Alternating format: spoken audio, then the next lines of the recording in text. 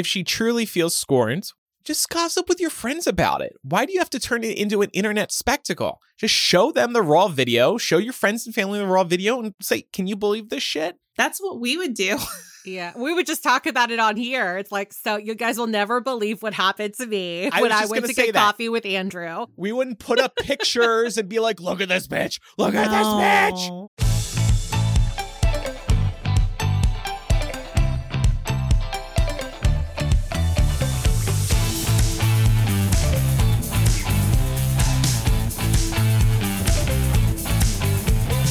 Rabbit, and welcome to Millennial, the home of pretend adulting and real talk. I'm Andrew. I'm Laura. And I'm Pamela. Pam and I had an exciting Friday last Friday. We saw each other for the first time since pre-pandemic times. Wow. When was the year, Pam? Do you know? Do you remember when we last saw each other? No idea, but it had to have been before you left LA. So when did you leave LA? Early 2017, so it's probably so been it must about have been 2017. I was up in the Bay Area for a wedding. Congratulations to fandom icons. As I said on Instagram, John and Bree. John was one of the people running the Leaky Cauldron and Pottercast, and they got married finally after a very long time. So I was near Pam. I said, Pam, yo, head up the 101. Let's hang out. He said it exactly like that, too, by the way, in case anyone's curious. Come on up the 101. Yeah. So we got coffee. And I swear to God, I didn't plan it this way. But the place had a variety of bagels and bagel sandwiches, which is just my bread and butter or bagel and butter. And we had a good time, right, Pam? It was nice. Yeah. Yeah. Andrew let me get a shot of espresso and a drip cup of coffee. So my day was made. Let you. Whoa. Pam was big like, spender. Pam was like, do I get a drip coffee or espresso? I'm like, Pam, fucking do both. We're putting it on Millennial. Who cares? It's like a deconstructed red eye, right? Yeah. Yeah. We spent a whopping $34 at breakfast that morning. Oh my God. It was pretty good. The show's bankrupt now. Why would you do that? Well, I looked at the bill and I was disappointed. I was like, only $34 we spent? Like, I looked at it the next day when I was reimbursing the show. That's including refills. Yeah, my $1.50 refill or something. Good time. The reason I was shocked that it was such a small bill is because normally, like, I guess with Pam, I've done this previously too, but Laura, like when we go out, we're going out for drinks or something, and those add up quick. It's a $100 bill or something. Well, I think the difference is Pam made you take her out for coffee, which is a very reasonable request. When I get together with you, I'm like, alcohol. Now. Andrew picked the place and made all the plans. And the time, yeah. Yeah. I was trying to pick a time that wouldn't conflict with wedding festivities. Yeah, I was also trying to be very courteous of his schedule because, he had plans. But it worked out really well. Yeah. We took a picture together, of course. So cute. We almost forgot. We really did almost forget. And then posted it on social media. The feedback was quite glowing. I mean, literally dream lunch date duo from Will. That's so sweet. Love to see it. Looking happy. Love to see them. This makes me so happy. Shane said, do this every first Monday of the month or something like that because we posted it on a Monday. I was like, wow. It's because we posted it on Met Gala Day. So the first Monday of May is Met Gala Day every year. Ah, okay. That makes sense. Jackie said, this is our Super Bowl. Wow. Whoa. Rave reviews. Ringing endorsements here. Best $34 ever spent, I would say. I feel like it's a return investment. Yes. So if you want to see that photo, you can check it out on social media. We are Millennial Show on most places, and then TikTok, where it's not posted, but you should follow it anyway. We're Millennial Pod. Wanted to also update people quickly. The Hollywood writers' strike began on Monday night going into Tuesday. So that's been the talk of the internet today, Tuesday, the day that we are recording. The first writer's strike, I don't know if Pam mentioned this when we were talking about it a couple of weeks ago, but that one lasted, the one in 2007, that one lasted exactly 100 days. So the clock is now ticking, and it'll be interesting to see how long this one lasts. It doesn't seem like they are close to an agreement. I saw the comparisons of what the Writers Guilds are asking for and what how the what's the group, Pam, do you know? The WGA? No, but the other side. Oh, the AMPTP? The AMTP ABCD. The disagreements there, and they aren't aligning very much at all right now. The WGA proposed, quote, regulate use of artificial intelligence on MBA-covered projects. AI can't write or rewrite literary material, can't be used as source material, and MBA-covered material can't be used to train AI. So basically, the Writers Guild says, we don't want AI at all. Protect us. So, because otherwise writers could be fired in favor of using AI. And the studios rejected the proposal, just flatly. They said no. So that's just one small piece of the disagreements going on right now. Tell the writers what you had planned without telling the writers what you had planned. Right. Yep. I kind of hope that it creates a trickle-down effect for other creative unions to fight against AI and use that as a bargaining chip, because it really is kind of a slap in the face. I mean, obviously, you can use AI to generate something small, but it's never going to be as fleshed out as, using a human. Yeah, exactly.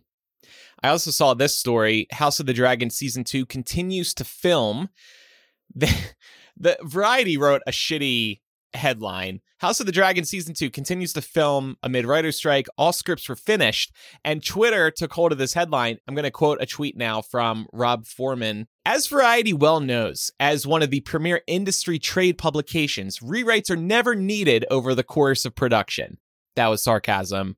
Big productions like this get rewrites on set a lot of the time. So now House of the Dragon is filming, and if rewrites need to occur, they aren't technically allowed to happen. There's also just nobody there to, specify or elaborate on what a character is really thinking or how a certain line might tie into foreshadowing, episodes coming up. And a lot of times writers are the ones that are clarifying that motivation for actors that are portraying these characters. Obviously, a director could do that to some extent, but not in the way that the person who's really navigating the story really can. So, I mean, everything is affected. And I saw a lot of people tweeting about this too. And it begs repeating that everybody that lived through the first writer's strike and that was an avid watcher of at least one show can probably tell you which season was the worst of their favorite show, because the writing significantly slipped in some way or the other. Yeah. And I think that we're going to see that as a result of this. I was going to ask you, Pam, and I think you might have answered the question, but who does the responsibility fall to on set in the absence of writers? Is it the director? It would have to be the director and maybe some producers that might be on site, but it would definitely be, the director. Yeah, because there's no writer on site. And to Andrew's point, they can't change the scene because there's not enough knowledge there to do that and potentially risk hurting the arc that is at stake. So, and I think you would be crossing the picket line, technically. Technically, yes.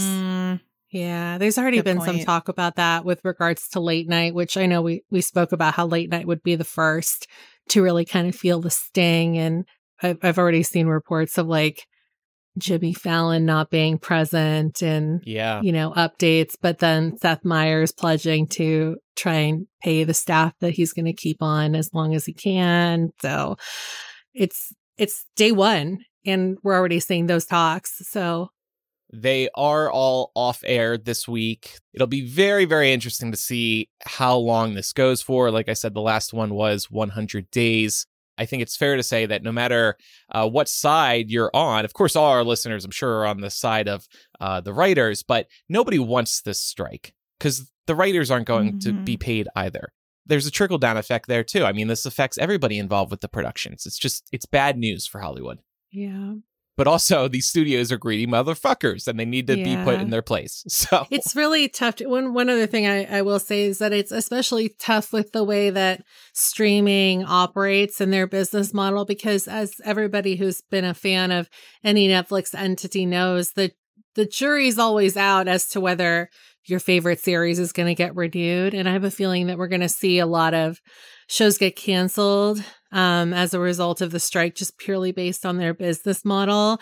And I just want people that are fans of the thing to keep in mind that it's not the writers who are striking that are the fault. They're bearing the fault of, their show getting canceled. It's really these streaming sites that are getting super greedy and don't want to bend to some really the demands that are being asked for are not super extreme. And so it's really disheartening to see that these production companies aren't meeting writers halfway, basically, at all. For more on the strike, you can go back 2 episodes to episode 914, and Pam breaks down what exactly they're looking for and why this has turned into such a big problem. So in some other news, there have been a recent string of high-profile stories showing people shooting innocent people outside of their house. And it just really highlights how paranoid people are in their own neighborhoods. Just to run through a few of the stories that we've seen just in the last 2, maybe 3 weeks. A man was charged with murder in a shooting of a woman who went up the wrong driveway. The woman who was killed and the 3 friends she was with never got out of the car. They were turning around after realizing their error when the man stepped out of his house in Hebron, New York, and fired at least 2 shots at the car. There was another story, Ralph Yarl.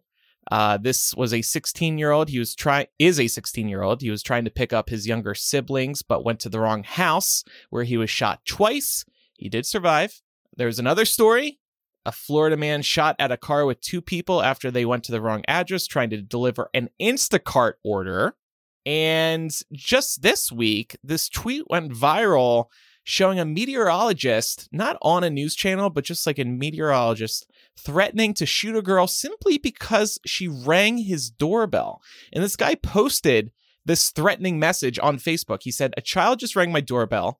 Folks, you do not ring doorbells in 2023. My 6 was loaded. Keep your kids away. If that brat rings my doorbell again tomorrow, I will call the police. She was looking for her kitten. I warned her I might pull her hair if they rang my doorbell again." Just batshit crazy responses to totally innocent people.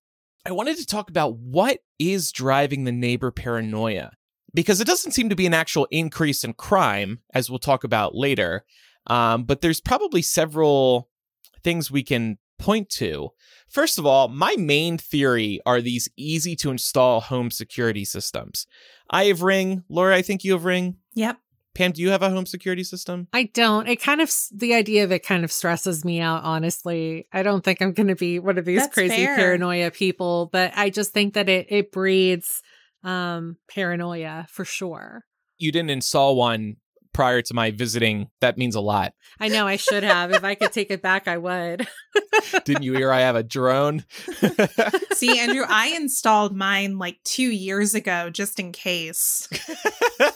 I probably said some batshit thing on the show. I was joking, or was I? So yeah, Ring, and these others, they're very easy and affordable for homeowners to install. You can add cameras around your house. I have added a couple cameras outside of my house for one reason in particular that I'll share in a little bit. But I think the cameras are the main problem. You put cameras maybe inside your home, but also outside of your home. And it makes you increasingly paranoid because these cameras can notify you and record every time someone walks in front of your house.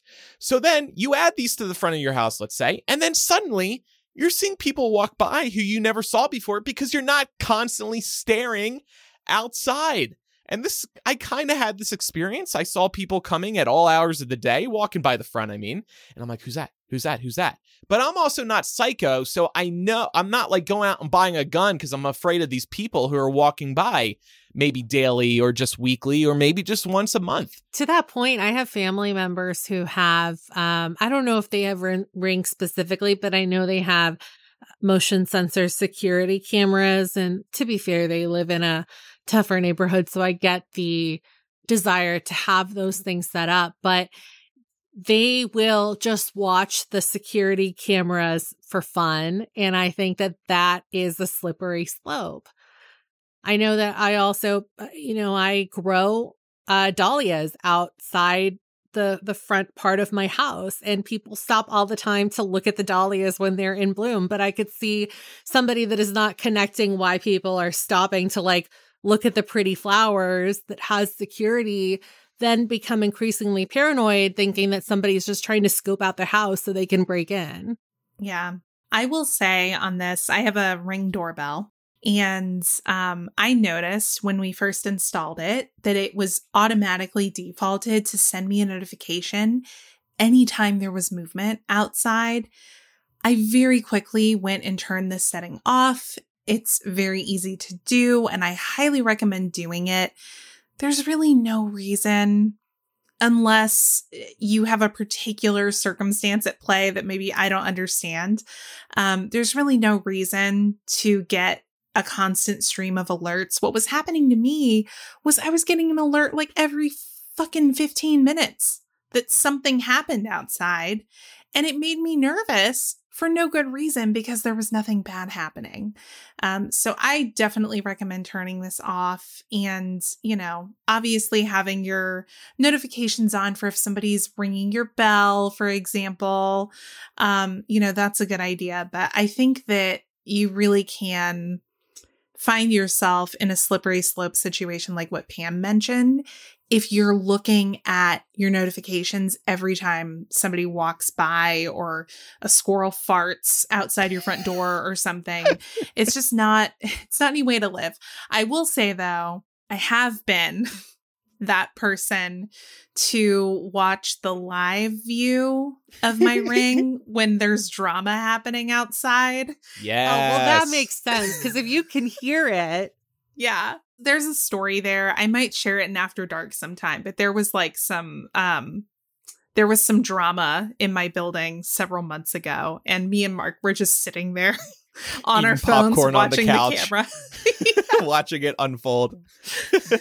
Do your neighbors have security cameras, though? Because I definitely have some neighbors that have multiple security cameras. Yes. That are like basically facing every which way. So I think part of the reason why I also don't feel the need to install one is that I feel like if anything ever happened on my driveway or at my front door, someone else's security camera is going to catch the footage. Right. Yeah. I've got a couple neighbors on my street just basically right next door to me. They've got 2 cameras out front facing different angles, both out towards the street. It's not like one's looking around the side of the house. Right. And I'm like, that is such overkill. Your house looks like a prison with 2 cameras, and these aren't big properties. These homes are close together.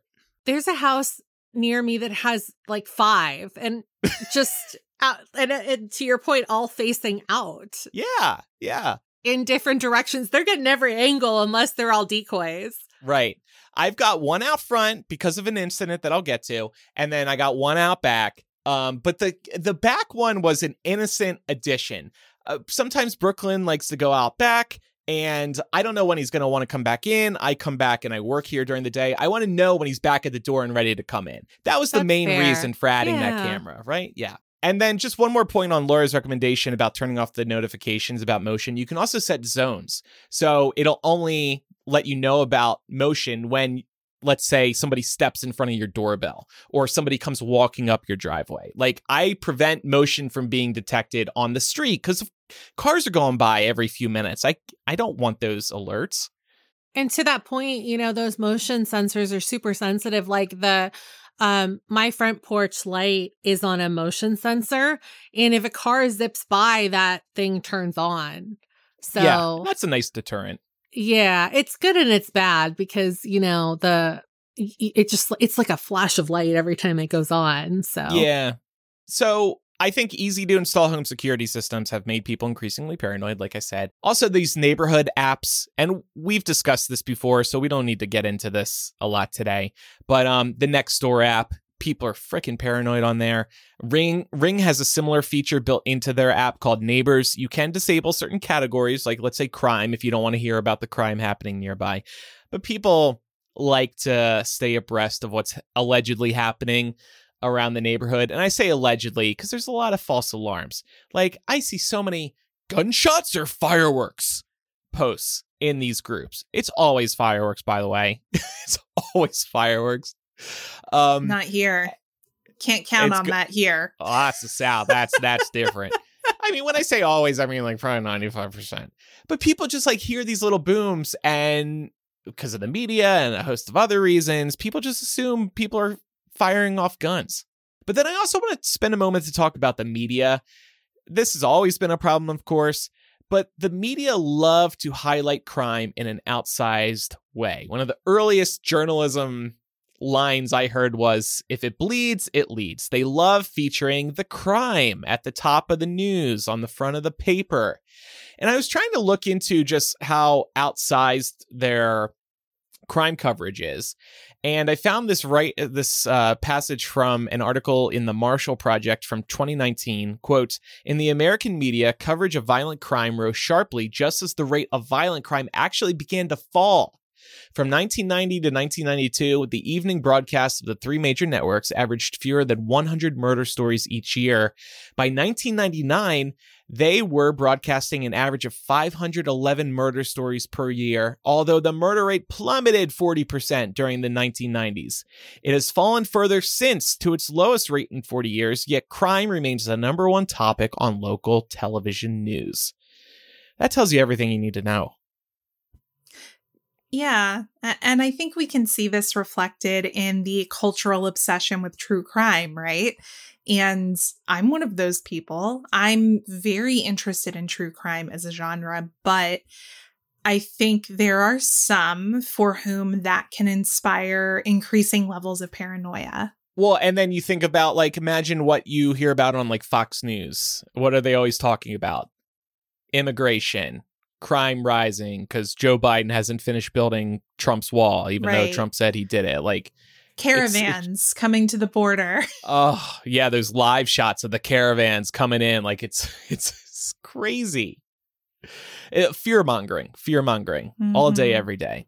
So this can, of course, cause people to believe more crime is a real problem in their area when it's not. And if you look at the Ralph Yarl story, and if people have to be concerned about the alleged rise in crime that the media likes to talk about, I found this from the Washington Post. The sheriff's office in the area where Ralph Yarl was shot reported that, according to the latest data, both violent and property offenses in the area actually dipped from 2017 to 2021. So he doesn't have reason to believe crime's on the rise in the neighborhood and he should freak out because somebody accidentally turns into the wrong driveway and knocks on the wrong door. Yeah. What happened between those few years? We had a global pandemic. So in addition to people having these, external stimulus like their Ring systems, cable news, Nextdoor, we were all trapped at home with nothing better to do than stare out our living room windows and be paranoid about what was happening outside. Because if you saw someone outside during that time, what were they doing? It's a pandemic. We're all supposed to be inside, right? So I think we're looking at kind of a confluence of events here of the social tendency towards paranoia already ramping up. And then the pandemic just put a nice big old fat cherry on top of all of that. Yeah. And to that point, what did the pandemic tell us? It taught us, it conditioned us to keep our distance from other people. What so aggravates me about that is I feel like our generation was primed and ready for how to address unwanted visitors coming to your door. And it's that as a generation, we tend not to answer the door if we weren't expecting someone in the first place. If somebody comes and rings my bell or knocks on my door and I wasn't expecting them, if I look at my camera and I don't know who the hell this person is, I'm not answering the door. Yeah. I'm not engaging. Me neither. Yeah. I assume that it's like, Jehovah's Witnesses or Mormons trying to convert. Yeah. And most of the time it is. And you just leave it alone. I've had this idea. I don't want to do it because I I don't want them to come back to my house and like burn it down. But every once in a while, we get solicitors coming through the neighborhood, and I got a Ring doorbell camera too, and you can speak to them through the camera. I've been tempted when they ring the doorbell to answer it through the phone and just scream, just go, just like freak them out or something. What if they call the police? Well, yeah, they might think I'm getting killed in the house, but they might also think I'm pranking them, and then they'll come back later and burn my house down. Right. But anyway, a couple other quick facts about crime in America and where things are trending. This is again from the Washington Post. Homicides did increase sharply in 2020 and 2021, but they were still below levels in the 80s and 90s. Since 2020, Republicans have grown sharply more concerned about crime in their communities, according to a survey. The violent crime rate decreased in 2022 compared to the previous year. And a Washington Post crime analysis of 80 major police department records found that reported violence across the country in 2022 was lower than the 5-year average. So I think it's fair to say crime is not worse than ever. It has been going down. It's, there's some bad news like the homicide stat, but it's not all bad. And most of it's actually pretty good in terms of where crime's been trending. Yeah, it is trending in the right direction. What's scary, though, are these types of isolated incidents involving firearms seemingly becoming more commonplace. So to circle back on neighborhood paranoia in our own neighborhoods, I mentioned I added a camera to the front of my house. And actually, an incident did happen maybe like 4 to 6 months ago at this point, where there was some sort of rager thing happening next door outside of our neighborhood. And a lot of the kids got spooked away from this house and hopped the fence into our neighborhood. And the kids were swarming this neighborhood. They brought people's cars in to like pick people up. And a lot of them were just hanging out in the neighborhood because they'd gotten kicked out of this house. Some of them actually jumped a fence into my neighbor's backyard. That was a particularly large issue. But since that incident, I decided to add a camera out front just in case something like that happens again. I can have my own record of things, at least what's happening in front of my own house. But this incident actually spooked a lot of people because it was a lot of kids. So we created in the neighborhood this neighborhood watch group through WhatsApp. We've had a community group on Facebook, but we didn't have a group like dedicated to like a sort of neighborhood watch program. And since then, there's just been even more paranoia, like random kid around 23-ish with backpack on this street and that street. That's an actual message that came in a few days ago. I'm like, I look out the window here. I see that kid every fucking day. And then there was another instance where 2 guys were seen riding scooters in the neighborhood. Again, I go outside, unlike everybody else around here, and I fucking see these people with the scooters every day. They're taking their kids to school every day. It's just all this overblown paranoia. A car is parked on the street. Oh, I don't recognize that car. It's gotten to the point where one of my neighbors who we love, she was like, I got my baby shower coming up, and I'm going to have to go into that group and tell everybody to expect cars parked out front. Because otherwise, they're going to be... Yeah, you shouldn't have to, but she felt like that because everybody around here is like... Just one more point real quick. I think I told this on After Dark about a year ago. A neighbor had threatened to pull a gun on a fellow neighbor. Like he said it on fucking Facebook in the private group. And it was over a parking situation. It's just ridiculous what goes on. I hope somebody got a screenshot of that. Oh, it was screenshotted into my brain. This guy's selling his house. It's almost done. I'm like, woohoo! Can't wait for you to leave. Good. Oh my gosh. Well, I'm glad that you brought up the keeping track of cars that are in the neighborhood. I formerly, until the last few months, had a really annoying neighbor. I think that I had chronicled some of this on the show. This person was just a complete busybody, like up in everybody's shit, thought that all of their neighbors needed to live a certain kind of way to appease them. The first time I met this person, when I moved in, they let me know that they believed that one of the neighbors in the next building over had an extra car parked in our parking lot because annoying neighbor was very familiar with everyone's cars. and even said to me, like, you're the Prius, right? And I was like, Jesus Christ, I've only been here for 2 seconds. You already know what car I drive. So that was kind of my introduction to this person. They would also complain to the HOA about all of the neighbors, which was kind of ironic because they rented their unit. So the HOA didn't give a shit about them, but they would call and complain if there were items left in the breezeway. One time, our neighbor across the way got a new washing machine and had moved their old washing machine out into the breezeway just for like a day or so until they were able to get someone to come pick it up. And immediately they called the HOA, started complaining about it. Our whole building got emails about how we needed to keep the breezeways clear. And I was like, fuck that. And I went out and looked up at their damn balcony because they were upstairs. And the balcony counts as a breezeway, like, because I'm on the lower level. And they had a whole bunch of shit sitting up there in their common area. And I was like, fuck no. So I made Mark go upstairs and take a picture of it. And I sent it back to the HOA being like, please tell the upstairs resident that if this is a problem, they need to adhere to the rules as well. So it's just... That's the petty type of behavior I really appreciate. Well done. Yeah, like, I just fucking can't. Like, do you not have nothing better to do with your life? No. Seriously. The answer's no. Yeah, this person also called the police on every single one of us, of the immediate neighbors at some point while they were living here.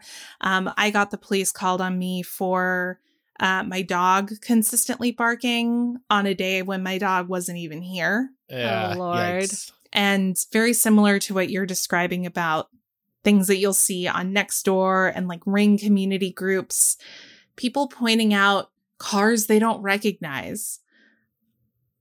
If I see one more fucking post being like, black car, tinted windows, driving down the street at 3:05 p.m. Yep. And who gives a fuck? Yeah. Like, especially if you live on a public street. Completely normal people have tinted windows. It's a big Yeah. thing here in Vegas, too, because of the summer heat. Right. And yet people are just like, assume tinted windows, mass murderer coming for me. Either that or it's an undercover cop. Did y'all ever think of that? Mm-hmm. I promise you that's some of it. I have an older story, but I do think it's kind of funny. So when we were growing up, we used to live on a different street than we do now. When my dad specifically used to live on a different street, but my parents always had joint custody, so my brother and I were over there a lot. And the neighborhood was full of kids, so we liked going over there because we would play with all the neighbor kids. But there was one neighbor who he was an older man, and it was just him and his wife, and he was just like the cul-de-sac grump. You know, anytime some kid's ball would get on his lawn or like even on the sidewalk in front of his house, he would have a fit. And I guess there was one incident where he just got tired and he snapped, and I was not there. I think I had like gone to the store with my stepmom, and my dad was working, and it was my 2 younger brothers and then this other kid that they were friends with who was a little bit older, and he was supposed to be like watching them. And the crazy neighbor said he was going to go get his shotgun. And so then, of course, they got scared. And so the kids ran. And by the time we got back, like they had scraped themselves up pretty bad because they were scared and they were like hopping fences to like try to get away from this guy. But the reason I bring this up is that years later, when we were all grown up, it turned out that like he really only had reason to be paranoid of his wife, because after he died, presumably from esophageal cancer because he smokes like a chimney, the wife was so paranoid that she ended up burying him in their own backyard and building a barbecue pit over where she buried him.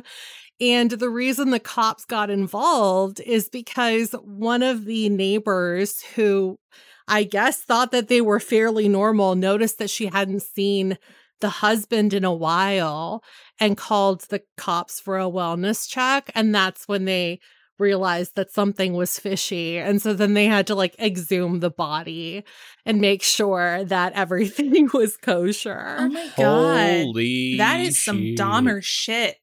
I know. So we were right to be weary because we were always like, Yeah. oh, that's like the crazy couple. But yeah. Wow. Oh, man. Just And love that the it's just- I barbecue do went think- over top of it, too. I know. I do think it's so ironic that like they were the ones that were always crying wolf and super paranoid. And then it turns out that like it ended up biting him in the ass in the end. Because She was paranoid. Right, exactly. Oh, man. That's great. You could All write right. a story or like a dramatic mini series about that, Pam. Mhm. I'm encouraging this. I'll keep that in mind. Just I don't would totally write it watch now it. because we're on strike. We're on strike. Oh, that's but right. once the That's right. strike We is can't over. cross the picket line. Right. Don't Yeah. cross the picket line, but when that's over, please do that. We are going to check in on our Ring cameras, and we will be right back after these messages.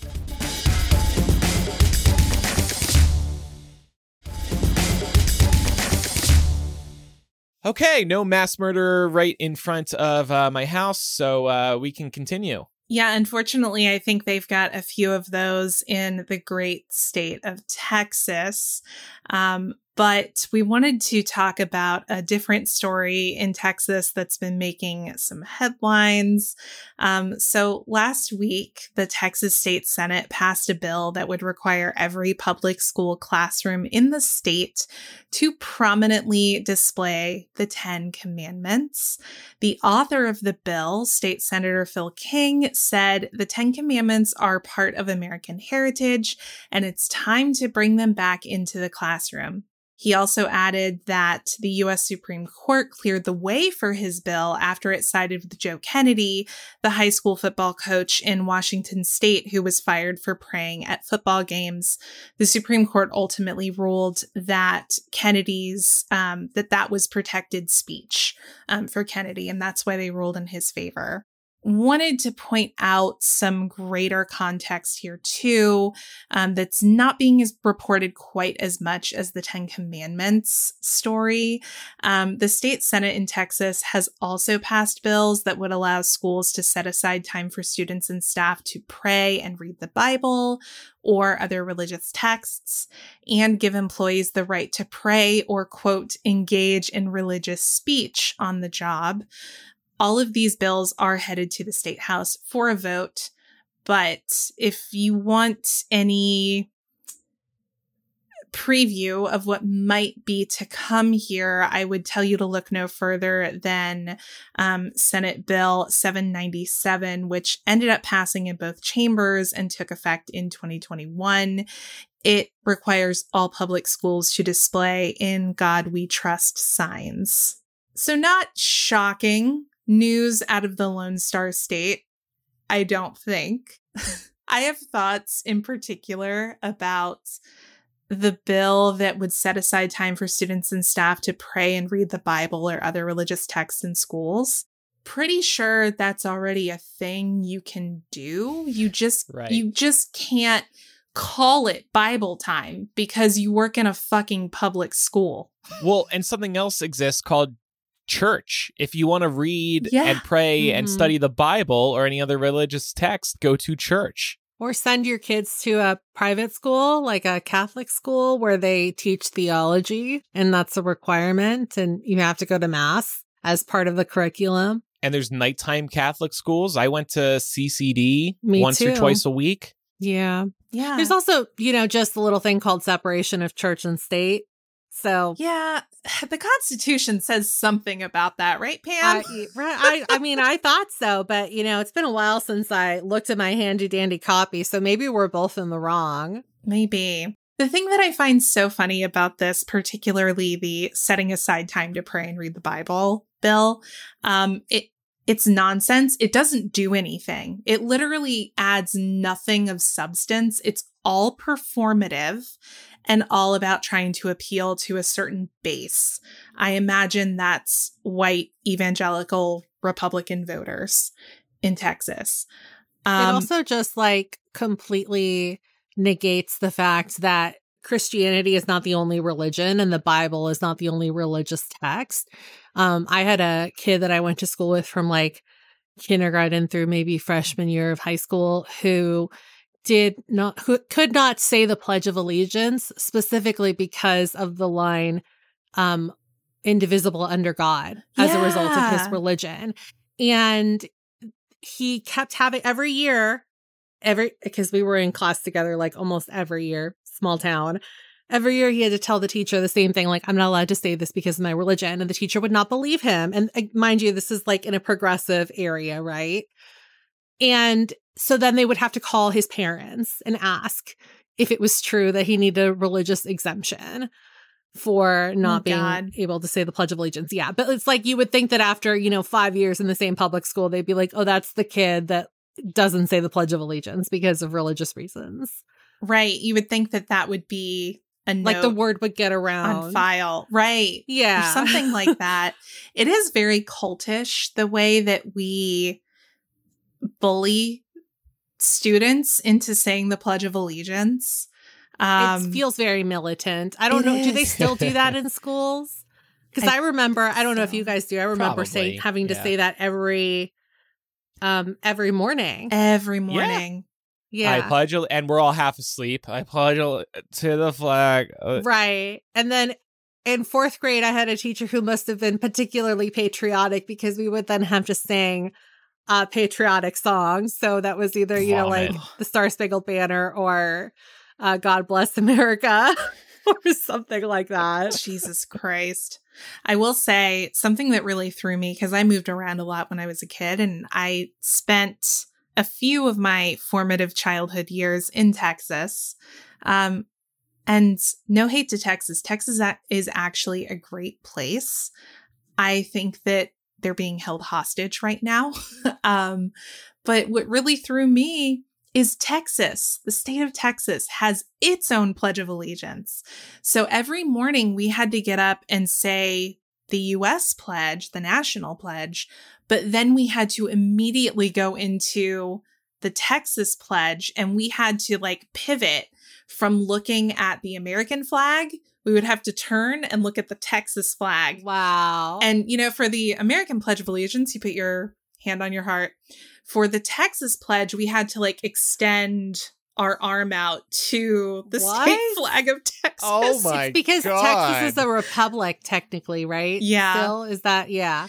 Yeah. I mean, it's Republic of California, I think, is still technically on our flag, but like I never had to say a California Pledge of Allegiance. That's kind of wild. I gotta ask, Laura, do you still have this pledge memorized? Oh God. No. Okay. I think. Do you want me to look it up? No, I did a quick Google. It's pretty short. Do you remember it being short? Okay. It is short. Yeah. Here. Oh, yeah. It was. Here, I'm pasting it. Yeah, go ahead. Yeah. I pledge allegiance to thee, Texas, one state under God, one and indivisible. Yes. That was it. The site that I'm looking at, it starts with honor the Texas flag. I pledge allegiance. Yeah, no, we you never didn't do that one. Okay. We never said that. I think by honor the Texas flag, they meant face the Texas flag and extend your arm. Right, you're pledging your arm to Texas, right. I guess. I pledge my arm. Yeah, Texas is it's different out there. We'll say that. I have a great deal of affection for it, though. We thought, though, that in light of things that might be coming as a result of these bills that have passed the state Senate in Texas, we could focus on the 10 Commandments. And we wanted to think in particular about how we could help Texas educators be prepared to explain what the 10 Commandments mean to kindergartners. Because if these things are going to be posted in their classrooms, kids ask questions. And it's particularly important because there are some notable exceptions to these rules depending on who you ask. So we thought we would briefly go through the 10 Commandments and try to offer an age-appropriate translation for your school-age children. out there in Texas. And I think for this conversation, we have a special guest joining us. Is God on the line? Yes, it is me. I am God.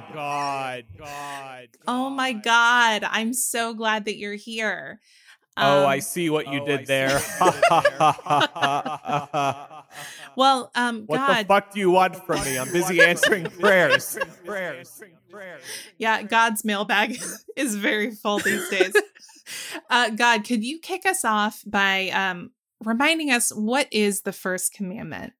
Thou shalt have no other gods before me. So I'm talking to the kids now. Listen, kids. You can't love Taylor Swift more than God. Little Casey, if you love Taylor Swift more than God, you're going straight to hell.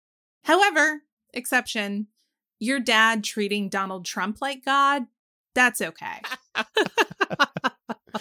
Yeah, that about sums it up. I was going to say, me and little Casey got to go to the confession booth later. Are you ready for the next one? I am ready. Thou shalt not make unto thee any graven image. All right, kiddos. Don't worship things like toys or games in the same way you worship God. Unless that material thing is a gun. Second Amendment, Second Commandment. What's the difference? I have to give my beloved Mark credit for that one. He was super helpful in piecing this together because I did not grow up in a religious context, but he did. And we had a very long conversation today about the difference between the first and the second commandment because they seem pretty fucking similar, if I'm being honest. Yeah. And I even went to ChatGPT to get some clarification on the difference between the first and the second commandment. That's something that we can throw into the Discord chat. Okay. All right, God, what's number 3? Thou shalt not take the name of the Lord thy God in vain. Yeah, all right, kids. Every adult in your life does this, but just remember it's bad and you shouldn't do it. Okay? All right, that one's straightforward. Yep, that was easy. Number 4, remember the Sabbath day to keep it holy. All right, this is another quick and easy one. Sundays are for church and football, but not Chick-fil-A. Good one. Number 5, honor thy father and thy mother, that thy days may be long upon the land which the Lord thy God giveth thee. You know, we really can't argue with this one. Hopefully everyone's parents live a long time, unless they really suck. Some people's parents suck. Thou shalt not kill. So God is completely right here, kids. This one is super duper important. But having guns is more important. So we might not be able to guarantee this one. Don't forget, y'all, guns over people. That's real freedom. Number 7, thou shalt not commit adultery. Okay, this is a tough one to cover with the little kids. So I would just say sometimes mommies and daddies just can't help but do something so bad because it feels so good. And they shouldn't do it, but they do anyway. But you won't get in trouble for this one if you have enough money and power. Sometimes mommy and daddy are very horny and don't wish to be with mommy or daddy and have downloaded an app called Grindr. Okay. Number 8. Thou shalt not steal. This one's pretty easy. People shouldn't take what isn't theirs. Unless the GOP decides they don't like some of the people in your community, then they can find ways to make sure their votes don't count. Number 9, thou shalt not bear false witness against thy neighbor. All right, kids, this is very important. This one means don't lie. Unless Your neighbor wants to accuse your mom of having an abortion with no proof so that he can get $10,000. Then you could lie. Number 10. Last but not least, thou shalt not covet. You should appreciate what you have and don't be jealous of what your neighbors have. But sometimes if you're special enough, it's okay to do this. Like if your whole state is an icebox and you wish you were somewhere sunny and warm, like Cancun, for example, you can be jealous of that. And you can even go there and leave your whole state to freeze. God, would you add anything to this synopsis of the 10 Commandments? Thou shalt listen to millennial. That's commandment number 11. Awesome. Well, we're going to have a whole bunch of new subscribers. I think the average age will be, 7. Oh, shit. Okay, cool. That's what you want, right? That's your key demo? Sure, God. All right. I'm out. Jesus is being a real bitch, and I gotta go take care of him. See you later. Wow. Feels like I'm right back in CCD. I know. God was like low key putting Jesus on blast there. I hear that happens a lot. Yeah. Daddy issues, Yeah. Yeah. So hopefully this is helpful to all the educators in Texas and to anyone else. We don't have any problems with the 10 Commandments here on the show. If you want to display them in your private residence, your private restaurant, whatever, go for it. But it doesn't have any place in a public school classroom. Agreed. And I can't wait to hear stories about kindergartners being like, Mommy, what's adultery? That's when mommy and daddy love each other very much. However, they happen to love somebody on the side. And she's got a nice juicy ass and daddy can't resist. Daddy just can't say no. So I wanted to talk this week about the practice of doxing, which is not necessarily anything new on the internet, but it has been on the rise over the course of the last few years. And I wanted to talk about this in the context of a TikTok video that recently went super viral, because the internet is really of two minds here with regards to how they're opinionating one way or the other. So this all started with one user named Jackie LaBonita, who posted a TikTok at the Astros baseball game. And the caption on this video read, "Watch my confidence disappear after these random girls make fun of me for taking pics." And in the video, you can see as it progresses that Jackie is seen posing for pics at the Astros baseball game, but she soon grows increasingly uncomfortable when she realizes that the two women that are sitting behind her, who have since been identified as Litzarelli Madrigal and Alondra Poulet, are starting to mock her. They begin whispering rude comments. At one point, they even flip off the camera. So it's in part photobombing, but maybe taken to a little bit too much of an extreme. So after LaBonita decides to post this video, it quickly goes viral, and it has since amassed over 45 million views. That was in the first 5 days. It's probably been watched way more than that, because it very quickly trickled over from TikTok to Facebook and Instagram. I even saw it on Twitter specifically because Cardi B weighed in on this. So the reach was like insane for this video. And because of this, it wasn't long before the super sleuths of the internet, specifically on TikTok, found out everything about Madrigal and Poulet, from their home addresses and names of significant family members to other social media handles the girls had, and even employer details. This is basically what the internet does best whenever they feel someone's been scorned. So I guess we shouldn't be surprised. But since then, both of the women in the background of this video have come out and put out not one, but two apologies in which they detail the extent to which they have been essentially doxed. And they also repeatedly ask the public to stop making them feel afraid for their own safety and the safety of their family members.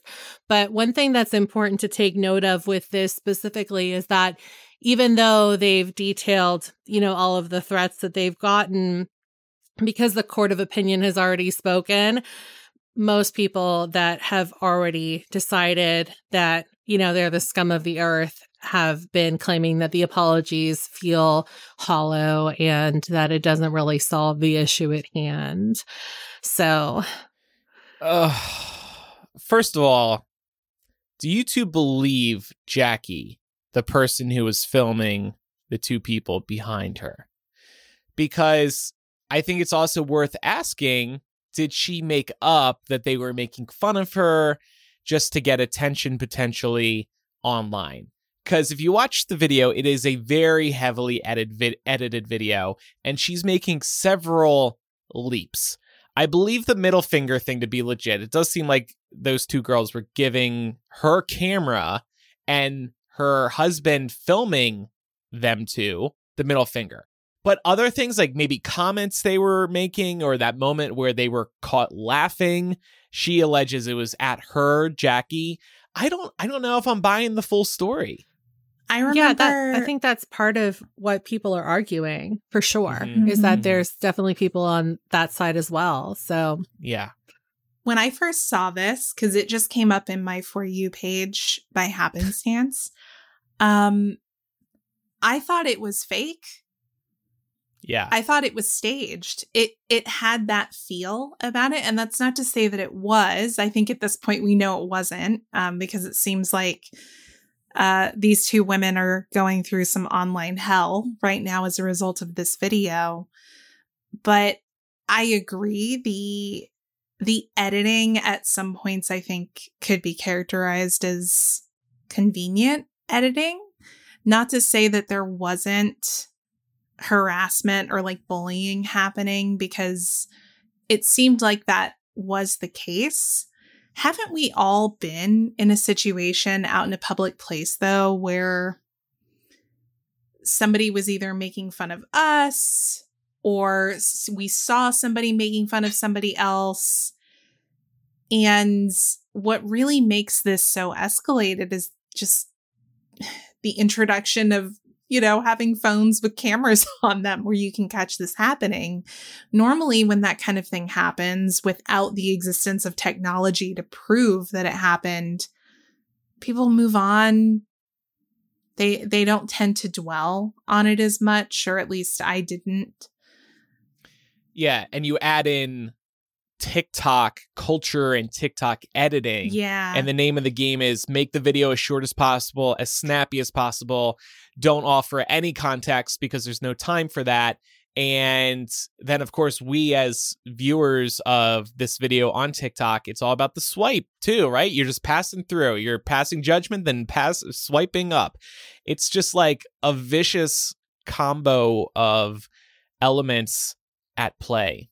yeah, I totally agree, because I think that one of the points that I saw someone make online was that it wasn't right necessarily for them to behave the way they did in the background of this video, right? Because at the end of the day, like, her taking photos is not really hurting anybody. Like, even if you think that's cringe, it's, it's her photos. It doesn't really matter. But at the same time, she had to have known that the internet would be sympathetic to seeing, her, like, the reactions of the people behind her, because if not, then she wouldn't have posted the video. And so it is kind of one of those situations where you kind of have to weigh out if it's a two rights don't make a wrong, right?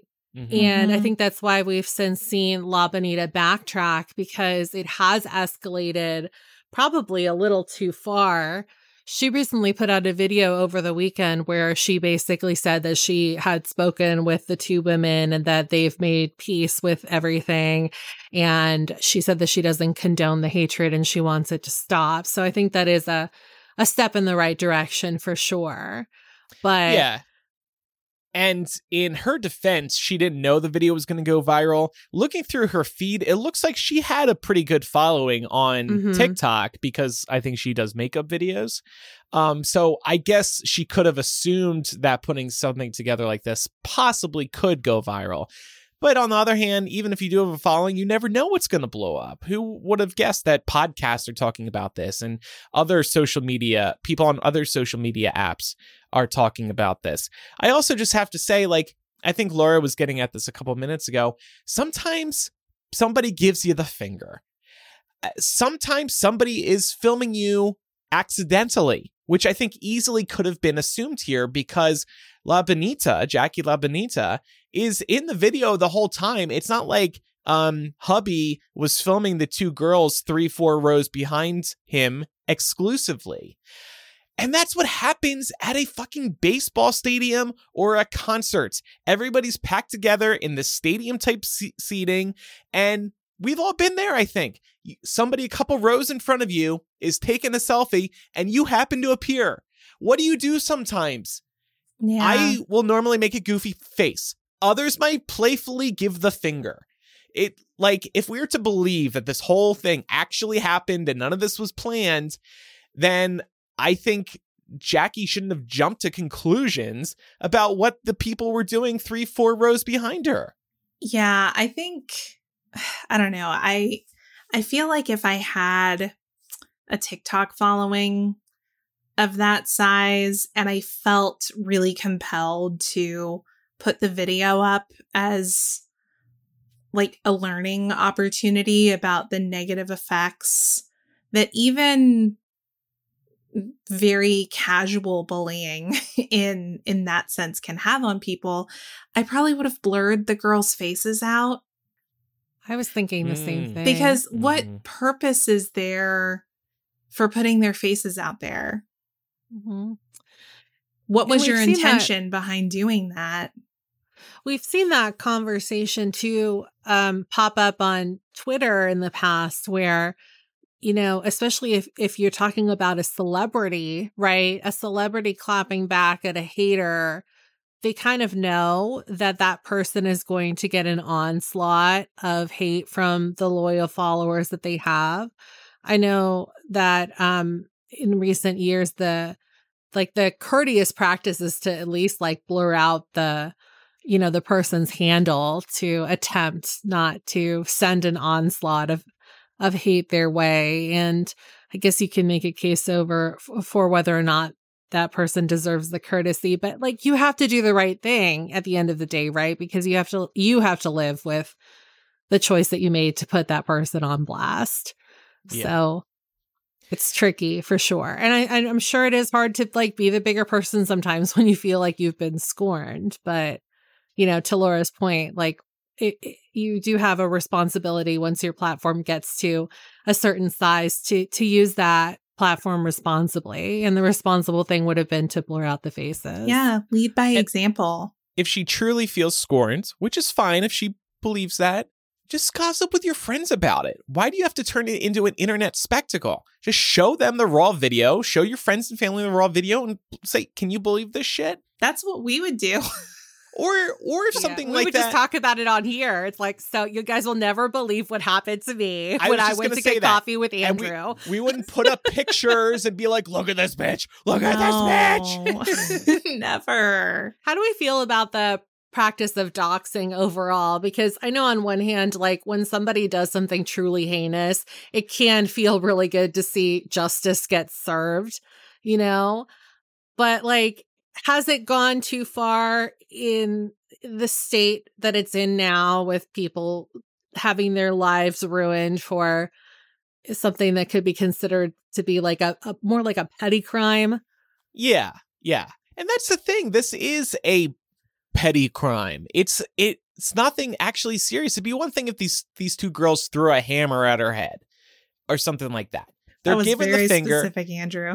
Well, I'm just thinking, what could they throw from behind that'll like actually hurt her physically? Well, like if they dumped a cup of beer on her head, for example, like I would have been like, shitty. Yeah, put them on blast. Yeah. Like, yes, that's messed up.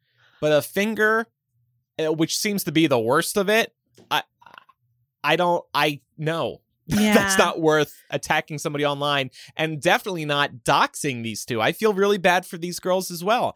And again, assuming that all this is legitimate and this wasn't some grand scheme to try and make something blow up, their videos were pretty bad. first of all, they shouldn't have had to defend themselves, but also they were like, we were in our, they were responding to questions that they had received, and people said, why can't you just move? And the two girls were like, we were in our assigned seats. Where were we supposed to go? If you look at this video, there's plenty of open seats around them. They could have moved. Baseball stadiums frequently have plenty of open seats. And then they said giving the middle finger was inappropriate. No. Yeah. I mean, I guess you have to say that, but no. I mean, if I'm going to be really honest about what this seems like, it seems like those two girls were being dicks. And La Bonita was, I think it's justifiable and it's fine for her to have an emotional reaction to that. I think anybody would, but I think she took it too far. Yeah. I think that's what we're looking at. I will say also, like, kind of shitty of the photographer not to call out the bad behavior, because I know it's hard to stick up for yourself, but like if I was taking pictures of one of you two at the baseball game and someone was being an asshole, I'd be like, hey, like, you got to cut that out, because what's the point? Like, there's no need to be a dick,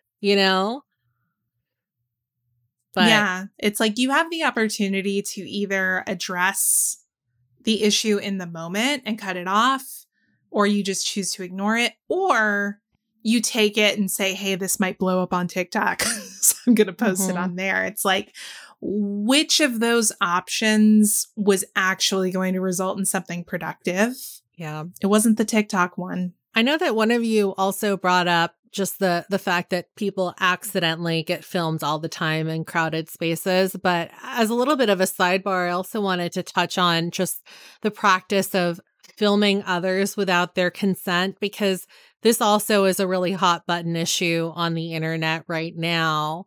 Have you all noticed an uptick in strangers getting filmed specifically for a laugh? Because I've seen this happen a lot in the context of, the gym, when somebody might not be as in shape, but then also specifically in a concert space, people getting films because the person behind the camera thinks that they're being particularly cringe when all they're doing is like enjoying the artist they went to see. Yeah. This one is kind of tough for me because it depends on what the person filming is thinking at the time. Are they filming because they think it's cringe? Are they filming because they think it's incredibly sweet? Or they're just really impressed by the fan that they're filming and they want to capture the moment? I'll give you a good example. I don't know if you two have heard this before. I really like Bruce Springsteen. And I was at a concert. Spring something. And I went to a concert in, it was Seattle or Portland just a couple months ago. And Bruce is coming through the audience and he signs an old man's arm. This old man starts breaking down crying. Oh, and I am like sweet. So moved by this. I pull out my camera to start taking pictures. Maybe you're assuming I'm just so embarrassed for this guy that he's crying over this, that I'm filming it and I'm going to go make fun of him on TikTok. That actually isn't what was happening. I was really touched by how emotional he was. He was like gone the rest of the concert. He was just like on another planet. Some might think that's cringe. Some might think that's really sweet. And that's why they're filming. It's going to be one of those two. Yeah. You can't know what somebody's intention was. And I think too, sometimes you might be in a space like that and somebody just might be doing something funny. You might just see something and think like, oh, that's kind of funny. It made me chuckle, whatever. And you might snap a quick picture of it with no intention of ever sharing it. I've definitely done that before. And it wasn't with the intention of saying, oh my God, I can't wait to go home and put this on the internet so that me and my internet friends can laugh about this. It's just like, oh, that person like was wearing a funny shirt, or like just so happened when I took this picture inadvertently, their face is in the frame and they have a really funny expression on their face. But like, I'm not going to go home and upload it to Reddit and be like, look at this fucking idiot, Yeah.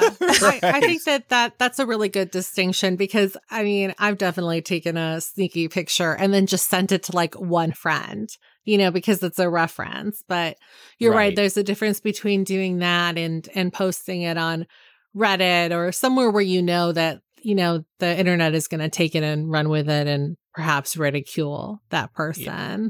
That said, we're probably all in agreement that if you can ask somebody permission, you probably should. Yeah. Like I was at a winery over the weekend and I wanted to take a picture of the guy pouring my glass of wine because it was a tasting session. So I said, "Can I take your picture?" And he was like, "Yeah," because otherwise I would have had my camera 3 feet in front of his face, and that's fucking weird. So he's like, "Yeah, That's sure." really nice that you asked. Yeah, and then he posed too, so I got him looking into the camera as he's pouring the wine, and my friend's like, "Oh wait, he has to do it again," as a way to get him to pour a taller glass of wine.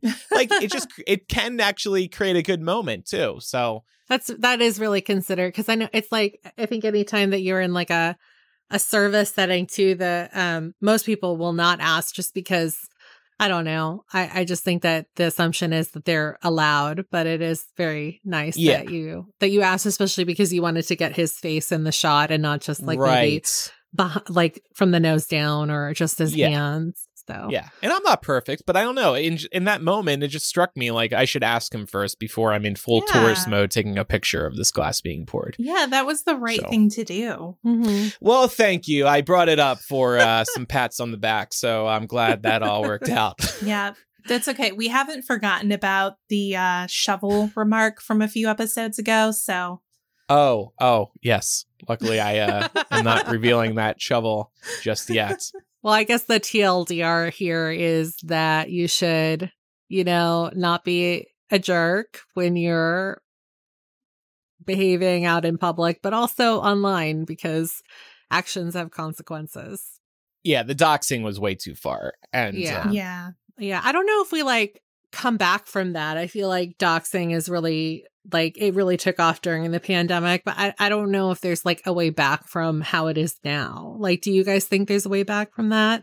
It's hard. I mean, that even goes all the way back to Gamergate, right? Mm-hmm. We have Candace Owens to thank for a good deal of that. But the doxing has led to more serious things. Like once somebody's been doxed and their personal information is out there, people are getting swatted.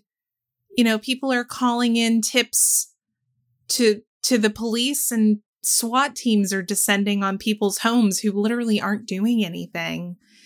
So, just realizing how dangerous it can be for somebody if you reveal their, personally identifying information. I know this is something we talked about a few episodes ago with Christy. We were chatting about cybersecurity. In the moment, it may feel good. You may feel vindicated. But it can lead to something a lot more serious. I mean, it can be deadly depending on the circumstance. So people just need to stop and think twice. But unfortunately, once the court of public opinion rules, that's it. I mean, there's basically no coming back. There could be people like us and our listeners who are like, you know what? No, I'm not going to participate in that. But this wider swath of the internet, these wider groups on the internet are just going to attack. And I think it comes down to social media platforms like TikTok. I mean, maybe TikTok should have taken this video down.